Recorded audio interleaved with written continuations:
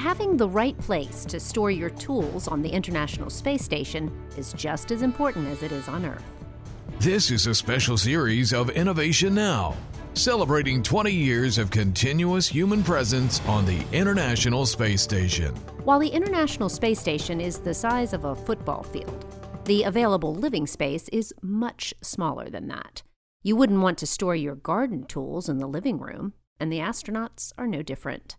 They needed a storage shed on the exterior of the station. So, astronauts on a recent spacewalk installed the Robotic Tool Stowage, a protective storage unit for robotic tools. Attached to a mobile platform that provides power to the external robots, the unit allows robots access to the tools they use as it moves around the station.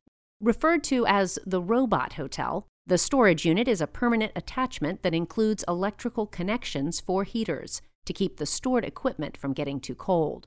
Similar technology could be applied to human habitats, including Gateway, to give Artemis astronauts or their robotic companions some storage space to call their own. For Innovation Now, I'm Jennifer Pulley.